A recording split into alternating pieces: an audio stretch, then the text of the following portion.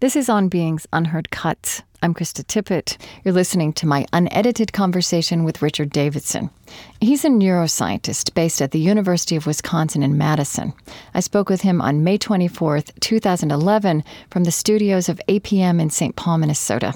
He was in the studios of public radio station WPR in Madison, Wisconsin. This interview is included in our show, Investigating Healthy Minds. Download the MP3 of the produced show at onbeing.org. All right. And they are already hooked up to you, so I'll talk to the ISDN and let them know that. Do you know how long it's? On our calendar, we have until 3:45. Okay. But I don't know. It may not take that long. I'll talk to him. Can you get me a glass of water? No problem. Thank you so much. Should I put on the headphones? Mm-hmm, sure. Okay. Get that a little closer to me. Does that work? Okay. NPR, your guest is here. Okay, thank you. Mm-hmm.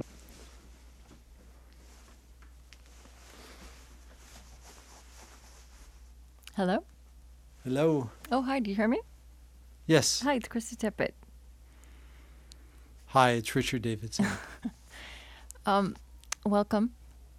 Thank you. I heard that they're getting you some water. They are. That's good. Yes, thank you. How long will this go for? We'll shoot for an hour. Does that sound all right? That sounds good. Okay. Yeah. I know you're a busy person. Do you have any questions for me before we start? I don't think so. Okay. You've come up so often in my conversations across the years. I've interviewed a lot of people who intersect with your work. Esther Sternberg and Mathieu Ricard, and I don't know. I was thinking there's a whole list of them before I came. Now, I did come up and introduce myself. I don't know if you remember at the Emory event. I was there. I moderated some of those plenary sessions when His Holiness was at Emory and back in the fall. Right. Yes, I do vaguely remember. Yeah, yes. that's all right. So, Chris, how are we doing? Do you need us to do some sound checks?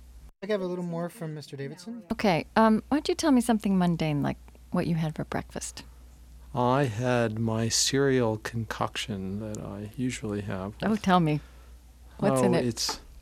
It's actually a porridge that we make with amaranth and millet and barley, and I'm not sure what other grains are in there. Mm-hmm. And it's quite good. Do you have it with yogurt or something like that?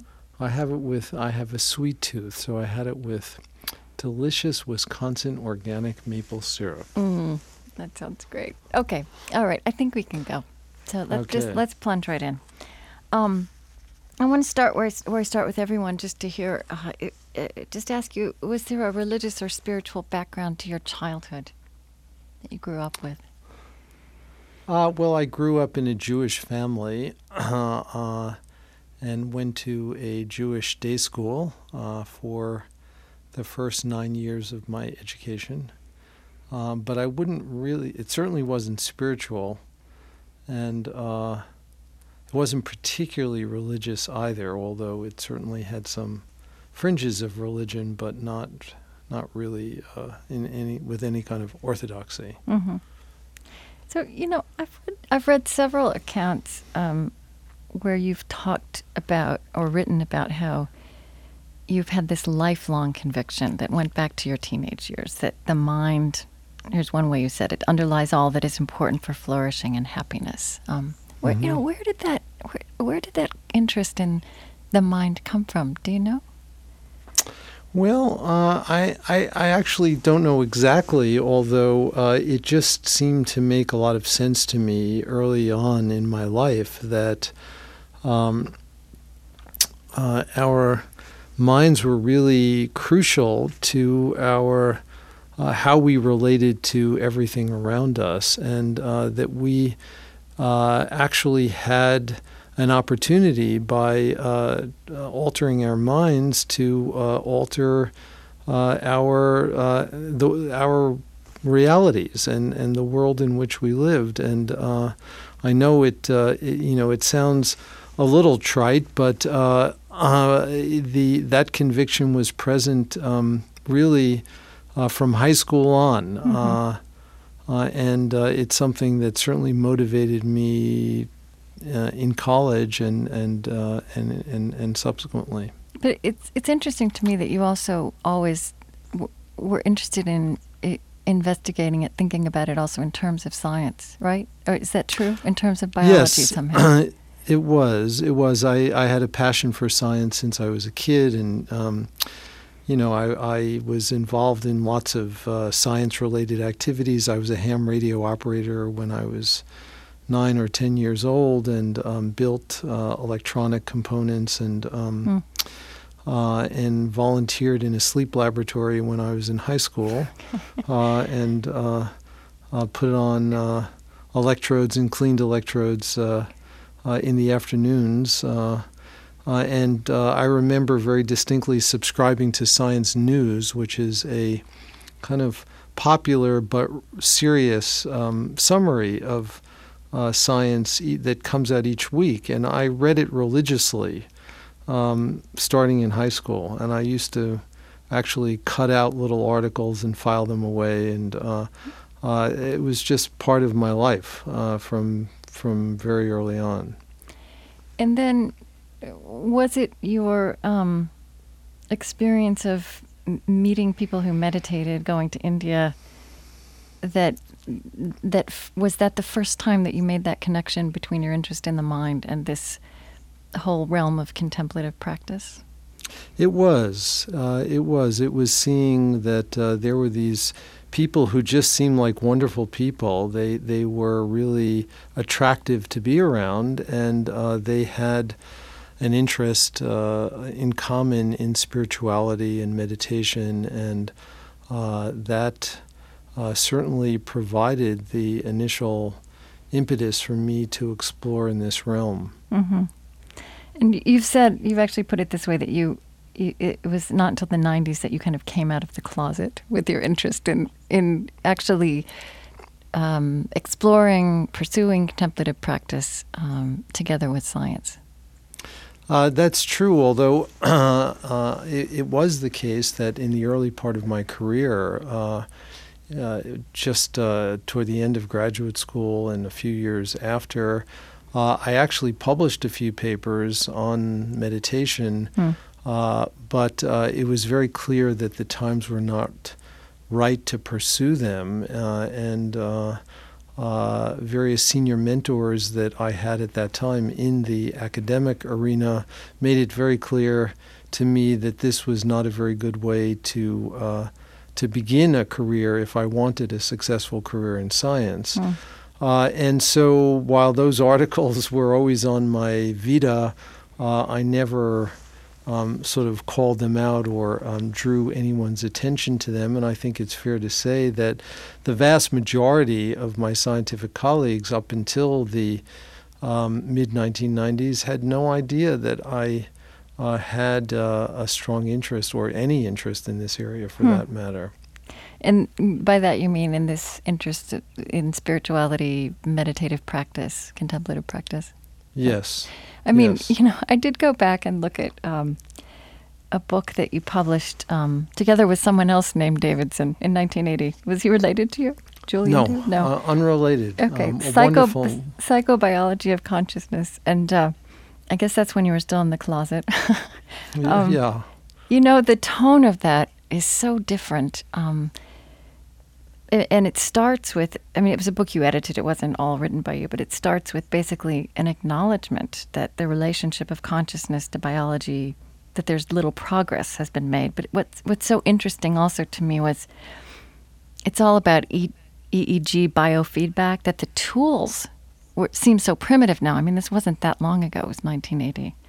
Right, exactly. And that was actually part of my decision to, in fact, not pursue research on the neuroscience of meditation in the early part of my career, because I clearly perceived the tools that were available to us in those days as very coarse and primitive, and really insufficiently sensitive to capture what I was experiencing as a practitioner. And the last thing I wanted to do was pedestrian research on meditation. All right. So that's pre-MRI. Yes, very much pre-MRI. It was actually in many ways pre-neuroscience. Really? Well, neuroscience as a identifiable field really started around 1976. Okay. And that's when I ended graduate school. And I mean, it seems to me also that a term that is very common also among lay people in our culture is this idea of that we're hardwired for things. Mm-hmm. I mean, and I would say one of the things, this is just one way I would put it, is that one of the things that you are suggesting in your research over time is that we can also rewire. But was it all, when did science and popular culture start thinking? Was this also around that time about hardwiring, when genetics took some different turns? Has this been a parallel development? Yeah, I mean, if you look at the history of the behavioral sciences and the intersection of behavioral sciences with biology, there are some interesting trends. In the 1960s was the heyday of behaviorism, when the environment was actually emphasized as being the primary cause of our behavior, and there was no attention to the mind and no attention to biology, and the pendulum was very far to the extreme of considering what is inside the head to be really irrelevant. And we begin as a tabula rasa, an empty slate, and the environment through conventional mechanisms of learning determines who we are. And then there were all kinds of questions and problems that were raised with behaviorism, and the cognitive revolution in psychology began to emerge. And around the same time, or perhaps a little afterwards, the role of genetics in behavior became more well developed and well characterized, particularly studies simply showing that there's a sizable fraction of our behavior which seems to be under heritable influence. And in many ways, I think the pendulum swung in the opposite extreme for quite some time, where everything was attributed to our genes, and there were voices among public intellectuals who were calling into question any programs, for example, to like Head Start and other programs to help disadvantaged individuals, because the claim was that it's all in our genes anyway, and there's nothing much we can do about it. Right. That's a bit of a caricature, but it's I think it really does contain the kernel of truth in some of those statements. And I think that what modern neuroscience is teaching us is that, in fact, there is a lot of plasticity, that change is indeed possible, and that there is a balance of contributions from nature and nurture, and separating them in this rigid way in either of these extremes is probably much too simplistic. But it does seem, I think, that the evidence is more and more strongly in favor of the importance of environmental influences in shaping brain function and structure, and even shaping the expression of our genes. So it's not that genes are unimportant, it's just that they're much more dynamic than we previously understood. So is it right that in 1992 the Dalai Lama sent you a fax inviting you to apply your ideas to study the brains of monks? Is that right? Yes, kind of in that category of EEGs. to come meet with him in India and to explore the possibility of using the tools of what then was modern neuroscience to study what might have changed in the brains of these long-term meditation practitioners. And I mean, you're now known as a pioneer in this field of affective neuroscience, which is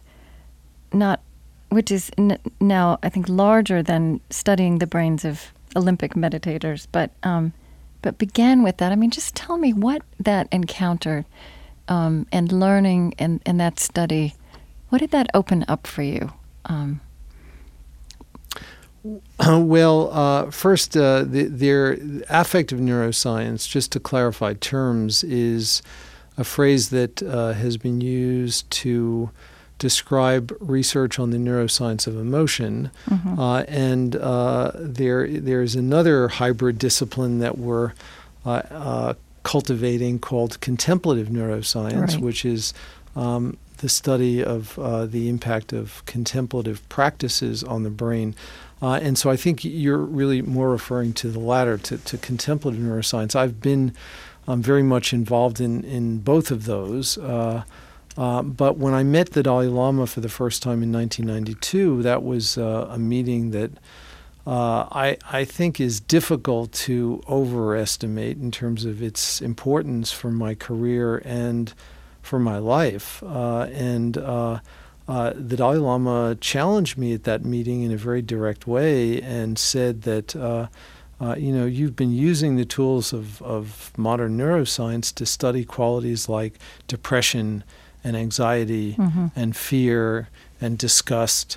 Why can't you use those same tools to study qualities like kindness and compassion? Right.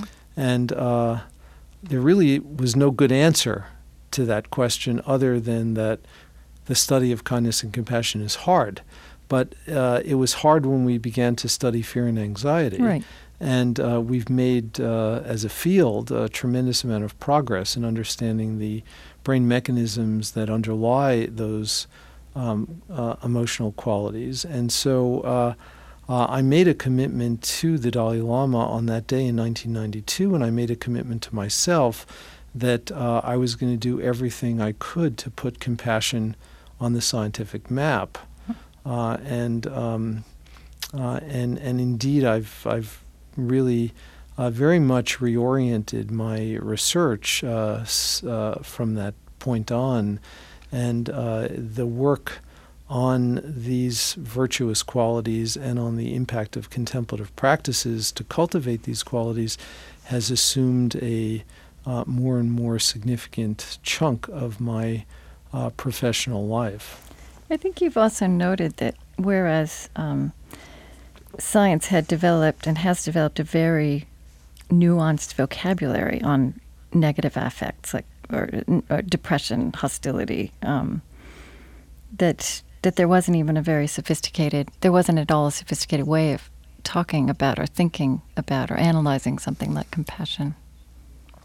That's true, and I would say there still isn't a very sophisticated vocabulary. There was a time, and in fact it's still represented in this way in many reviews and textbooks, there was a time when the repertoire of human emotions was described, and it was described as 6 emotions, all of which are either neutral or negative, and then there's just one positive emotion.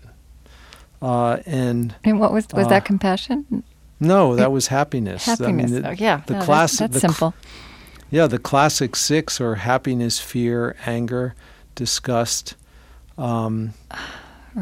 sadness, and surprise. Those are the 6 that have been classically studied as so-called discrete basic emotions. So surprise can be either positive or negative. The others are negative, and then there's one positive emotion. And when when we talk to the people in the contemplative traditions about this, they just are amazed that that this is the best you can do in Western psychology. Right. What's your working definition of compassion then, at this point?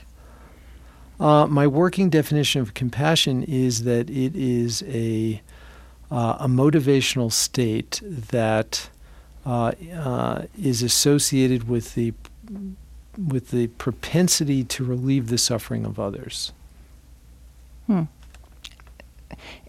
And, but it's also, I think you suggest it's not that it, right, so that it's not just feeling oriented, that it is also has action potential. Yes, exactly. It's both a feeling quality and an associated action disposition, as we would say. I mean, you've also said that very much like language, you think that we're born with the capacity to be compassionate. I do, and I think it's very similar to the way language is conceptualized as part of our innate repertoire. If it is part of our innate repertoire, that doesn't necessarily mean that it's automatically expressed in any environment.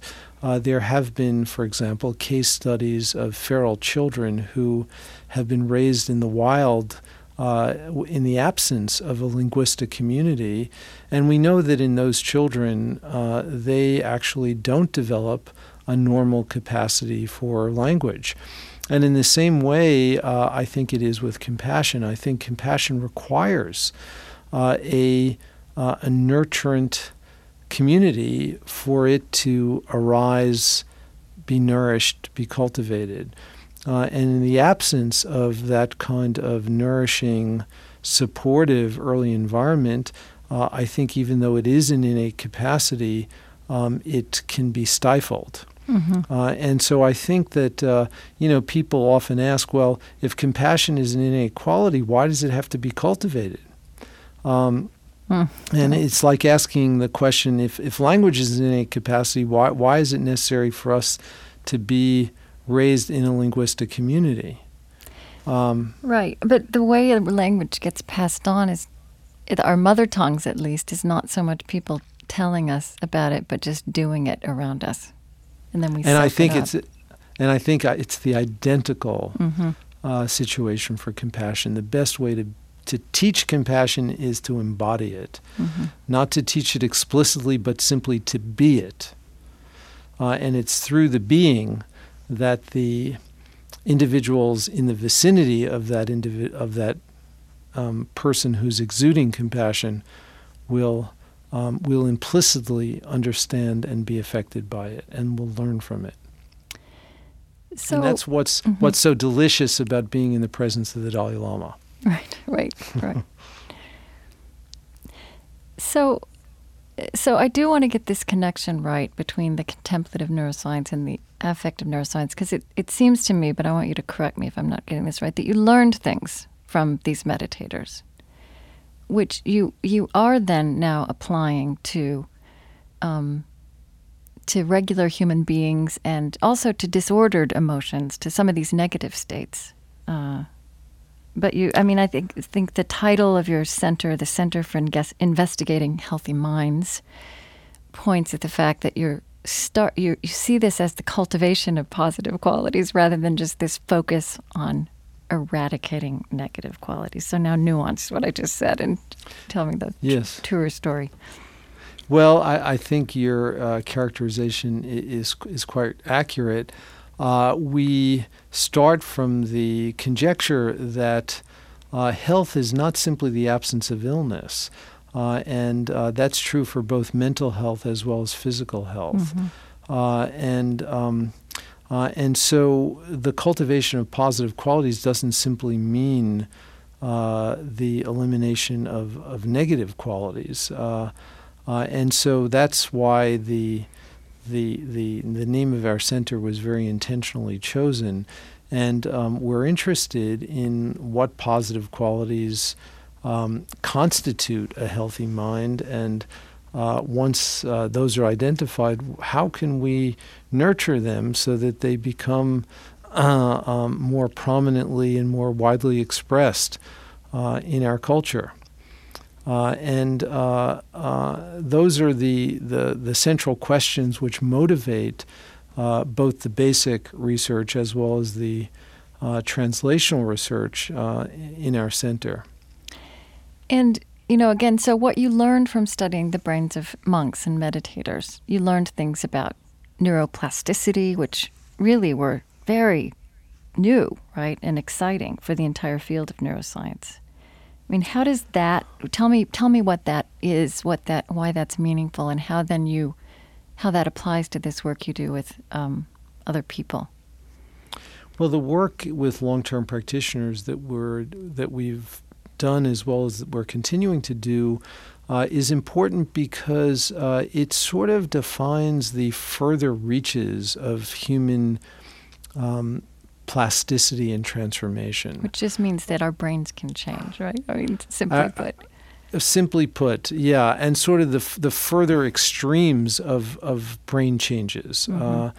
And so when we study these experts, we see things in their brain that have not been reported before in human brains. So like what? Well, they're sort of technical, if you will, but they for the neuroscience community, they're very meaningful. There is a brain rhythm that is called gamma oscillations, and gamma oscillations are recorded through the electrical activity of the brain, and they are fast frequency oscillations. They oscillate approximately 40 times per second. And when you observe gamma oscillations in a normal, conventional person who has not gone through this kind of training, you see the oscillations for very short periods of time, typically 1 second or less. And they're associated with specific kinds of learning or perception. They often occur when different elements of a percept are bound together. And so what I mean by that is a lot of our perception involves combining elements from different sensory modalities and integrating them together in a unified experience. And those different elements need some mechanism to bind them together, and gamma oscillations are thought to be at least one mechanism through which these different elements are bound together. But that kind of binding occurs very episodically and in a very punctate way in the brain. What we observed in the long-term practitioners during certain kinds of meditation, particularly meditation on compassion, was that these gamma oscillations persisted for a much longer period of time than has ever been reported. They persisted for minutes continuously at very high amplitude. And this was just something that had not been observed before. Do we know how that kind of gamma ray oscillation, how that expresses itself in personality or in life, or how does that correlate? We don't at this point. We know a little bit about what the phenomenological correlates are in these long-term practitioners, and the clearest phenomenological correlate is a quality of clarity of their perception.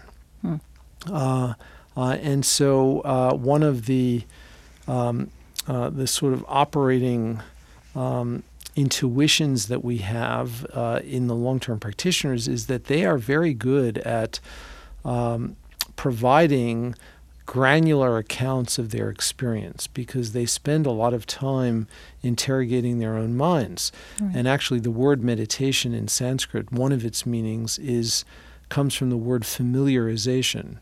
And we can think of these individuals as being just utterly familiar in a very deep way with their own mind.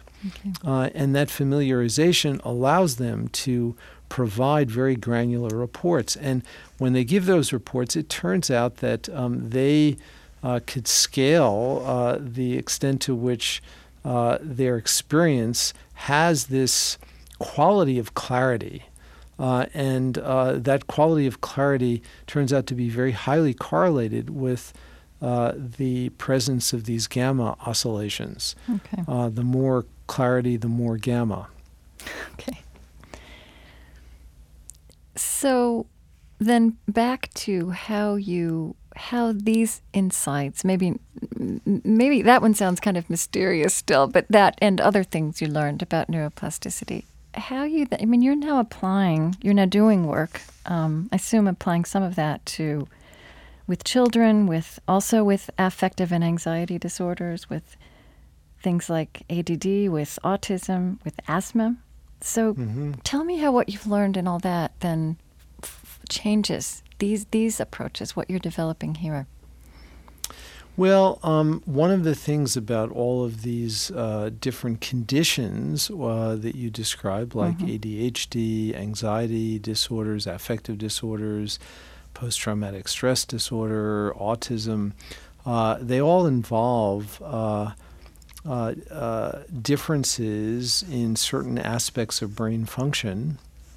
And the kind of simple-minded idea which motivates this is that we know now that these contemplative practices can change brain function and brain structure. And if that's true, then perhaps we can use these methods, and it's really a family of methods, to change the mind, and through that change the brain in ways that may be beneficial for helping individuals who are suffering from some of these disorders.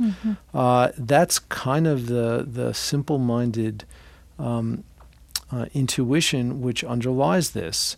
And so we also hope that we can use some of these methods preventatively. And so that is really behind a lot of the work we're doing with kids, because we feel that if we can teach kids to some of these simple strategies, they will have a toolbox from which they can select to help them with adversity that they may encounter as they go along.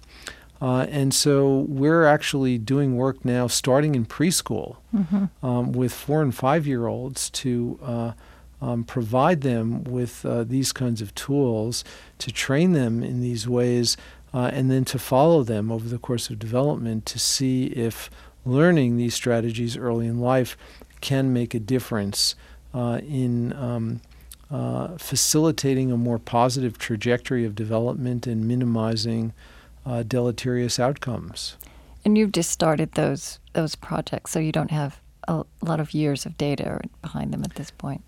Right. We've just started them, but I must say that it's been amazingly gratifying to just anecdotally see their effects. I was I live in Madison, Wisconsin. It's a kind of small, closely knit community in many ways, and I was in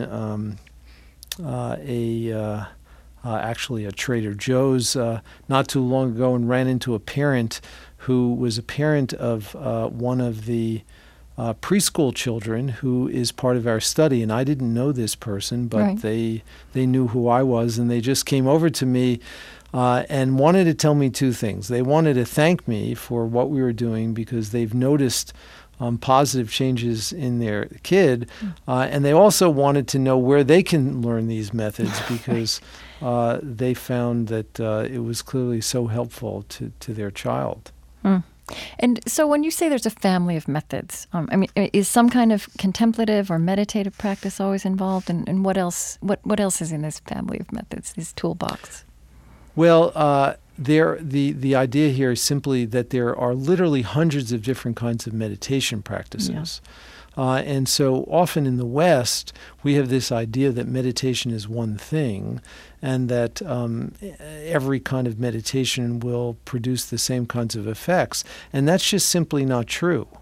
The contemplative traditions from which we draw have literally hundreds of different kinds of practices, and they are designed for different kinds of people or for a person in different situations. They are understood within their own traditions to produce different effects, and biologically and behaviorally in the laboratory, they produce different effects. And it's kind of the way I often talk about it to lay audiences, is that the word meditation is kind of like the word sports. There are many different kinds of sports. They can be performed, some are more active, some are less active, some are performed in groups, some not, and the same is true of meditation. It's a big umbrella term. Yes. But I mean, so what would you do with young children like that? Well, with young children, our work is focused on two kinds of practices, two classes of practices. Within each class, there are a number of different types of practice, but the two classes are, one is designed to cultivate kindness, and the other is designed to cultivate mindfulness. And by mindfulness here, we mean by moment, non-judgmental attention or awareness. Okay. And kind of attention and self-awareness, right? And it was since leading to kind of a kind of self-regulation. Self-awareness, but also other awareness. So not just self-awareness, but certainly self-awareness would be including awareness of what's going on in one's body, which can be very helpful in understanding what emotions you're experiencing, but also very much focused on being aware of others, being aware of one's environment. There are meditations on sound that are done to help children learn to pay attention to not just the inside, but the outside as well. And what about the kindness? How do you cultivate that? Well, it's cultivating that in children we use very different approaches than we do with adults. There are a lot of props that are used. There are books that we use as external props. There are opportunities for sharing. Actual opportunities, as well as more classical mental kinds of training where the children envision other kids in their classroom and envision times when they may have been not feeling so good and generating the wish to help them be happier. And help relieve their suffering. You're teaching them to be reflective. I mean, right? That would be one way to talk about what's going on in both of those instances with mindfulness and kindness. Yes, there's definitely a reflective piece in each. Absolutely. I mean, I know you're also working with adolescents, which is very interesting, and I would think that then the methods would be different. I mean, that's a tumultuous time for the human brain and mind, isn't it? I mean, so how do you adapt this? Those are all wonderful questions, and this is a stage where I think we and others need to do a lot of tinkering and to figure out exactly what may work best. But also, I quickly add that I don't think there's any one strategy which is going to work best for all individuals. I don't think one size is going to fit all. And I think that one of the goals of this kind of scientific work is to better match specific individual differences in cognitive and emotional style, if you will, with strategies that are maximally effective for that person. That's one of the thrusts of some of the research that we do today.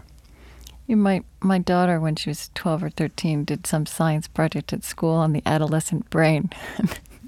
And she learned how difficult it was to be. This gave her great excuses for a while when she was being emotional, impulsive, that she couldn't help it because she had an adolescent brain. That's good. Well, that's, it's probably true. How old is she now? Well, now she's 17, and actually I think her brain is in a much better place at this point. Well, there's, the dilemma of adolescence is that puberty is occurring earlier and earlier, yet the rate at which our regulatory systems in the brain mature has remained the same for thousands of years. And so we actually have a longer period in human history today than we've ever had between the onset of puberty and the onset of the full maturation of regulatory systems in the brain. So it's not just that it starts earlier, it lasts longer. Yes. Oh, it lasts But much longer. That's really interesting. Yeah, we now have like a 10-year period. It's longer than ever before in human history.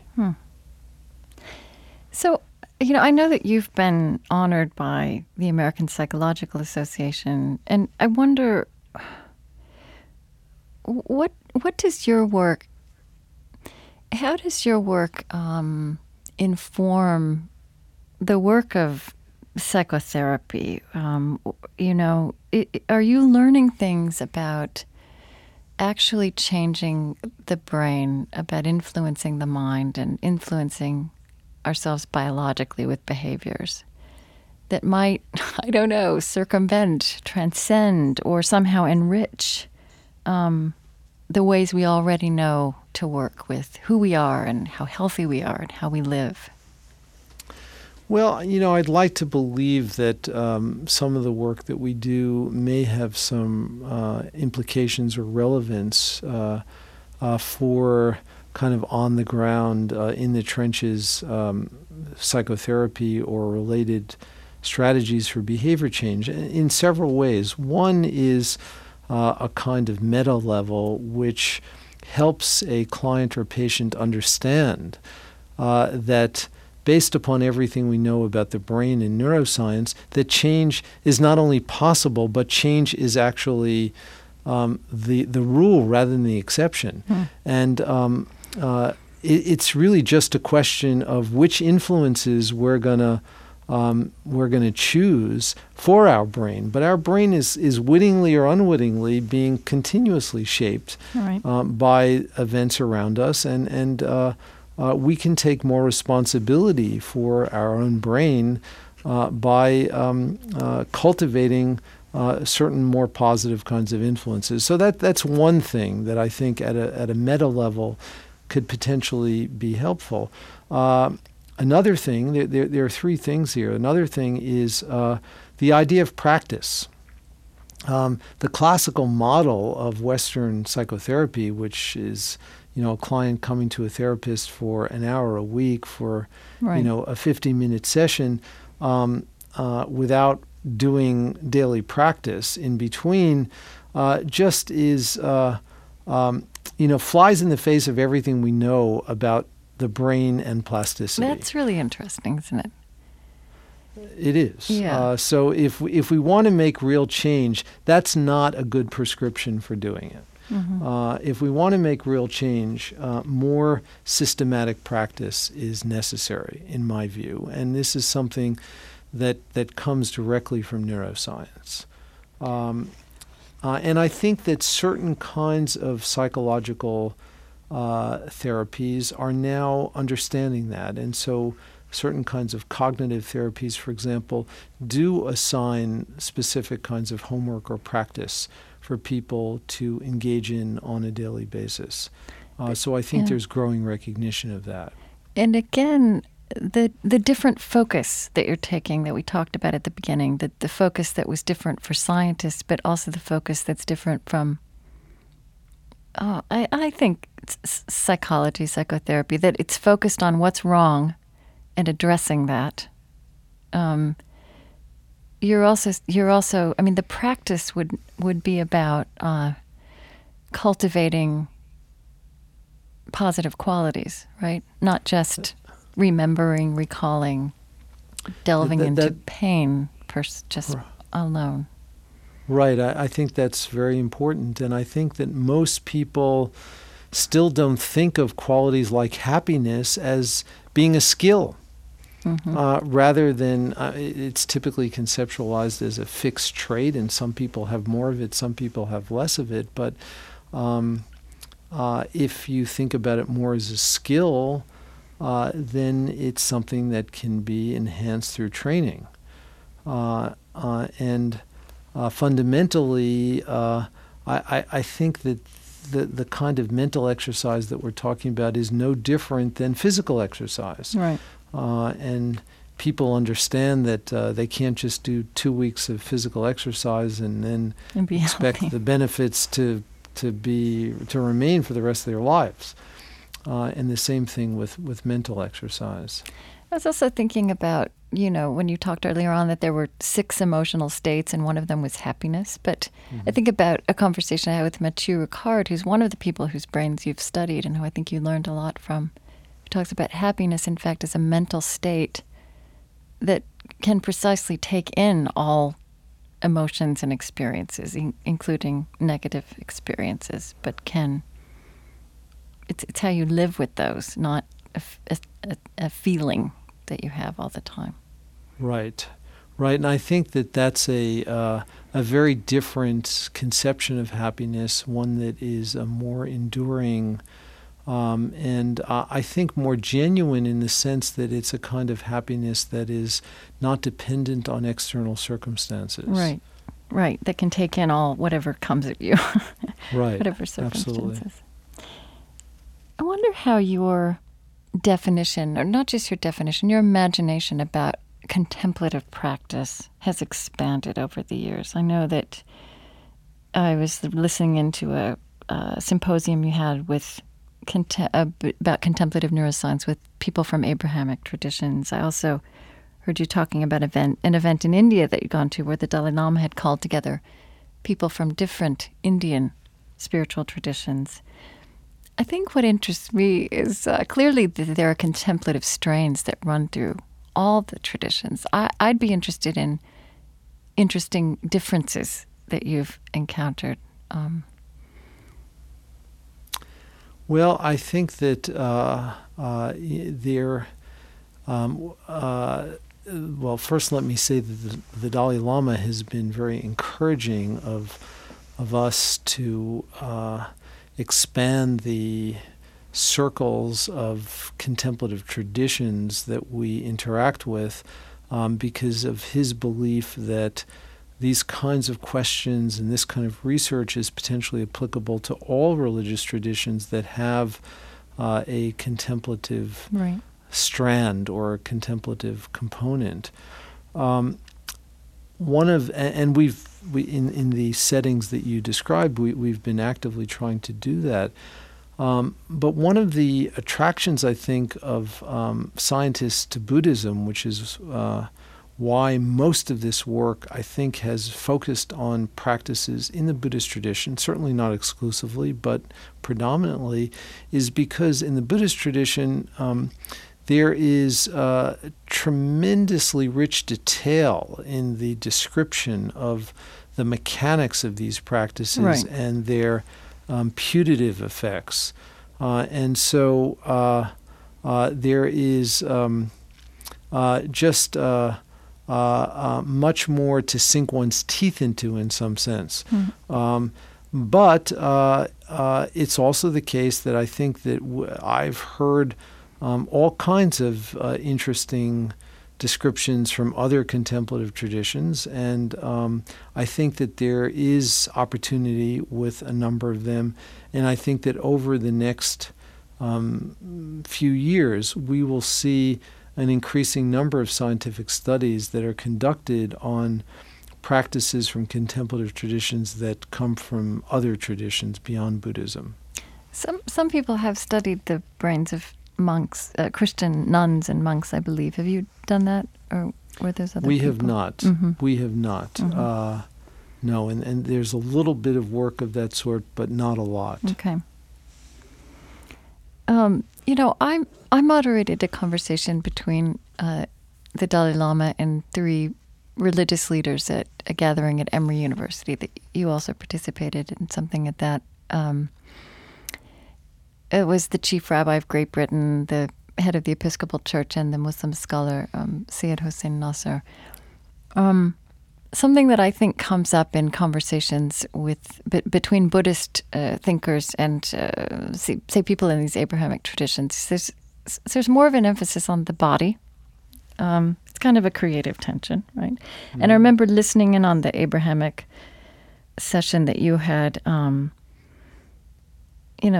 People wanting to talk about what it means to be in a human body, human embodiment. Just wonder how you think about that, and if your sense of the body, mind, and the importance of the body per se has shifted over time. Well, It's a very interesting question. Certainly, my understanding of the quality of embodiment and the role that the body might play in contemplative practices, but more generally in influencing the mind and the brain, has certainly expanded over the years. And I would say it's largely expanded not so much through my contact with any contemplative traditions, but really through progress in our scientific understanding. There's a very vibrant research field in the biobehavioral sciences today on embodied cognition and embodied emotion. And what's meant by that is primarily looking at the influence of body states on different kinds of mental processes. So, what would be an example of that? What would be an example is, a person's facial expression or posture influencing their language, literally, right. their propensity for certain kinds of emotional language. Interesting. Yeah, we did a study that we were part of very recently, where we studied individuals who received cosmetic Botox injections. Right. Which, I've heard about this, yeah. And that selectively paralyzes certain facial muscles.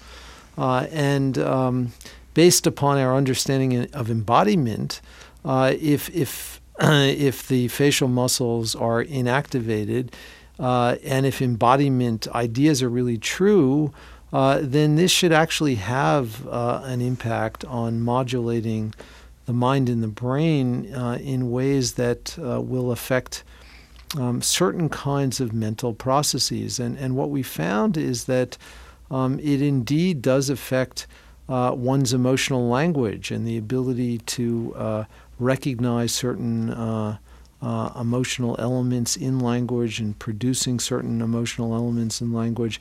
And so it's very clear that But so in this case specifically, that would be you can't furrow your brow, right? You can't frown. Right. That has Exactly. an effect on you emotionally. Yes, yeah, it does. But I think So I think that just this work underscores the importance of considering the body, and that's true for certain contemplative practices. It's not an accident that most contemplative traditions emphasize the importance of having an erect posture when one is practicing. Mm-hmm. I guess what I'm saying is a little bit different, maybe not completely unrelated to that, but that as you say, these contemplative, meditative, especially Buddhism in particular, this has emphasized over thousands of years investigating the mind. Whereas, for example, let's just take the Hebrew Bible, which is very much about human beings as embodied creatures, about physical realities and relationships and flaws and pleasures as forming the mind and the spirit and the life, right? So it's a different emphasis. Yes, different emphasis. Yeah. Yes. Well, I think that's an important vantage point, but I would say that it's the way you're describing it, I think, is a bit of a caricature of Buddhism, because certainly it's not just about the mind, and a lot of suffering actually comes from craving and aversion, yes. which really has a lot to do with the body. But that may be part of the point you're making.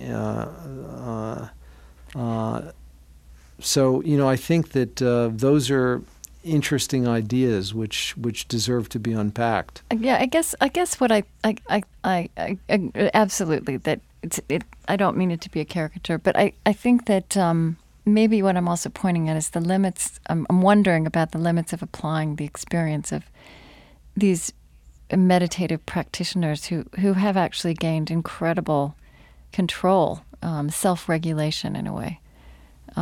to human lives that are very embodied and messy, right? The 21st century lives in the world.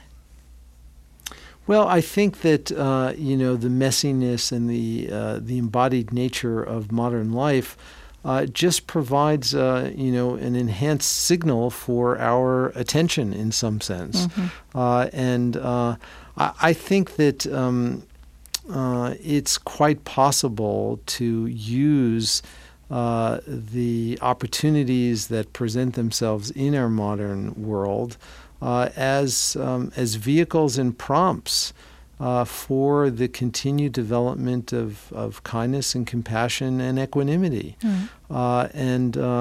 I lead a very large lab and center, and in many ways my life has objective signs of extraordinary busyness and stress. Right. But in my better moments, I'm able to use that as this is a wonderful opportunity for this all to be part of the practice.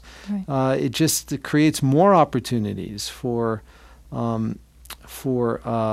kindness and compassion. It creates more opportunities for maintaining one's equanimity. And if you're able to do it in that kind of environment, in less challenging environments, it should be even easier. Right. I want to ask you this question as a person, as a human being, as much as a scientist. I mean, as you have grown older, how does the experience of aging change the questions you might be asking, or how you take in some of the things you're learning in the laboratory? Well, the experience of aging has been, for me, a very positive one.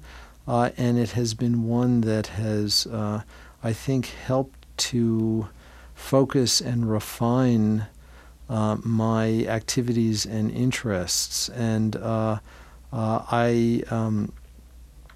feel more and more focused on the importance of continuing this work and continuing to do what I can to nurture this work in other places, because I feel that it has the potential of really making a contribution to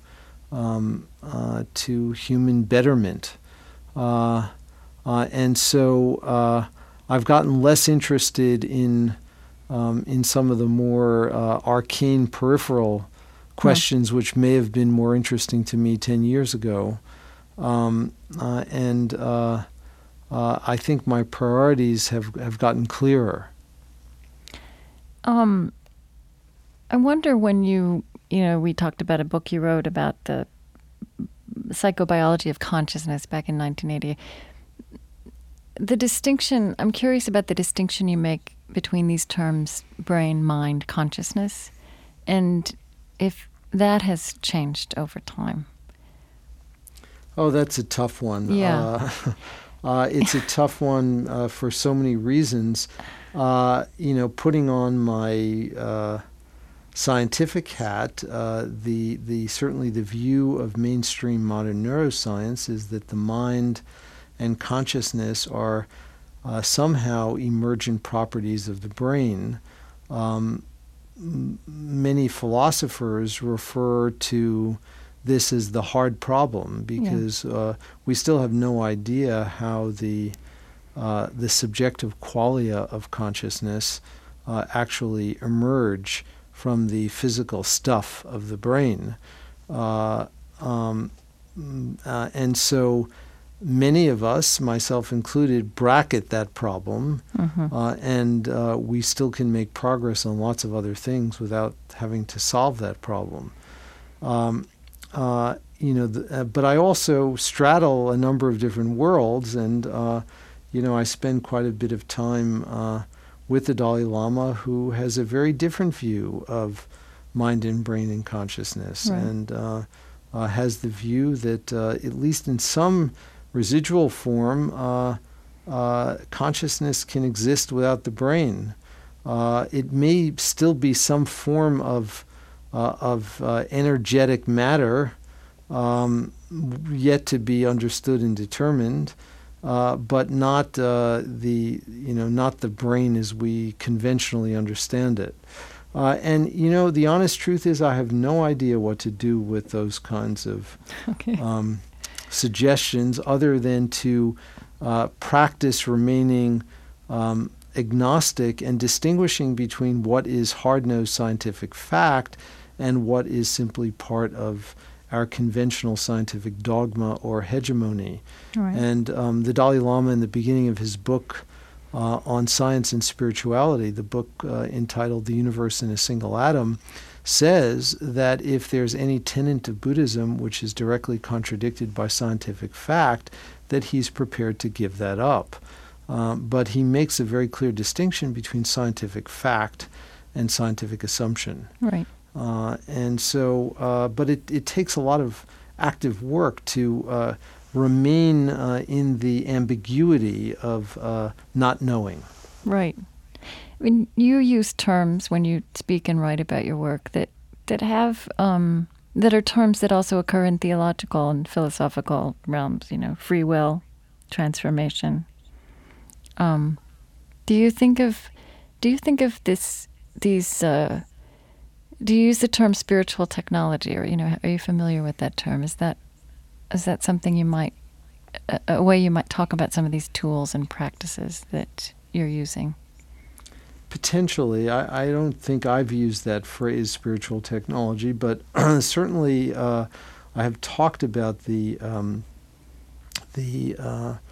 range of practices, really the mechanics of practice that are so richly described in some of the contemplative traditions, and the potential value that many of these practices might have for modern science and our modern understanding of the mind. Mm-hmm. I certainly, the idea of transformation is one that to me meshes perfectly well with conventional scientific understanding. So I have no problem with that, and I think that that really is a natural byproduct of understanding many of these constructs as the product of skills that can be enhanced through training.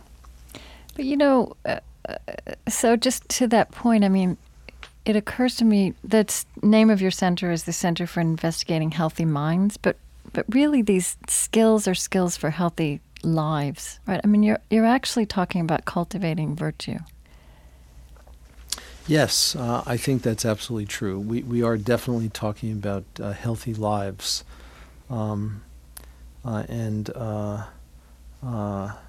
it could have been called the Center for Investigating Healthy Lives.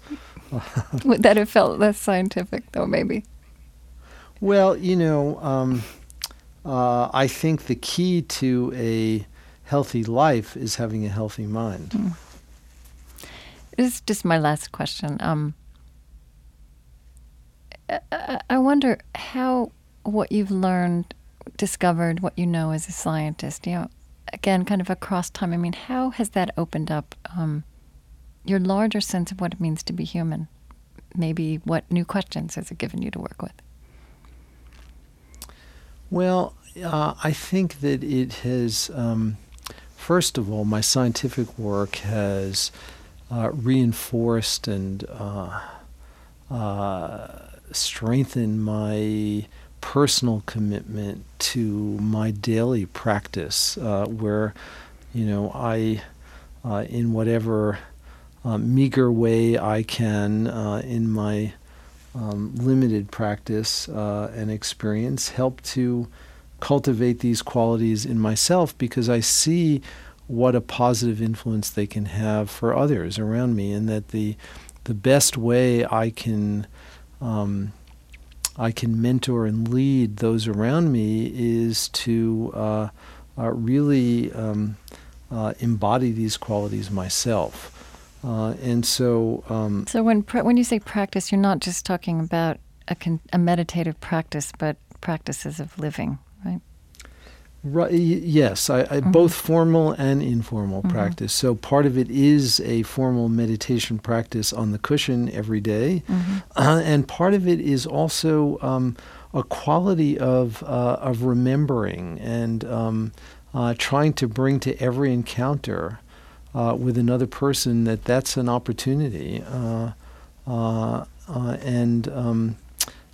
and expressing gratitude and kindness in each of those moments out in the world. So again, if you how you thought about what it meant to be human back in the 60s, 70s when you started doing this, how has this changed that for you? Yeah, it's given me, I think, I feel a much richer and more encompassing sense of what it means to be human. I think that it has underscored for me the preciousness of every human encounter. And I think that, there was a time in my life where I took a lot more for granted, and I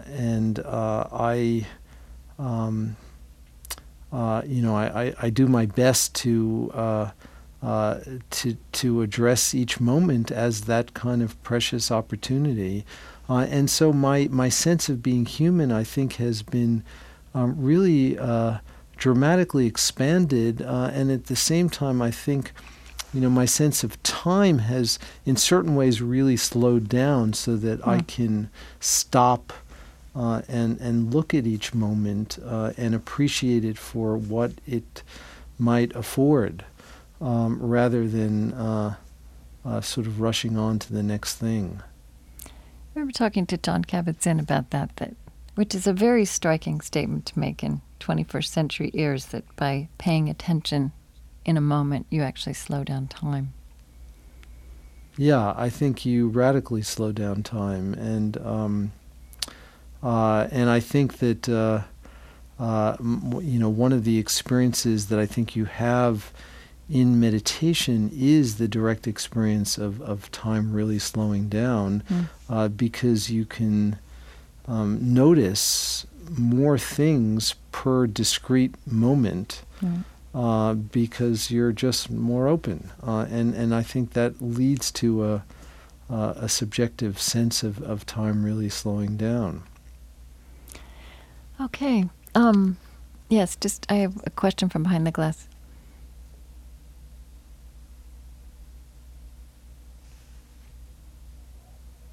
Okay.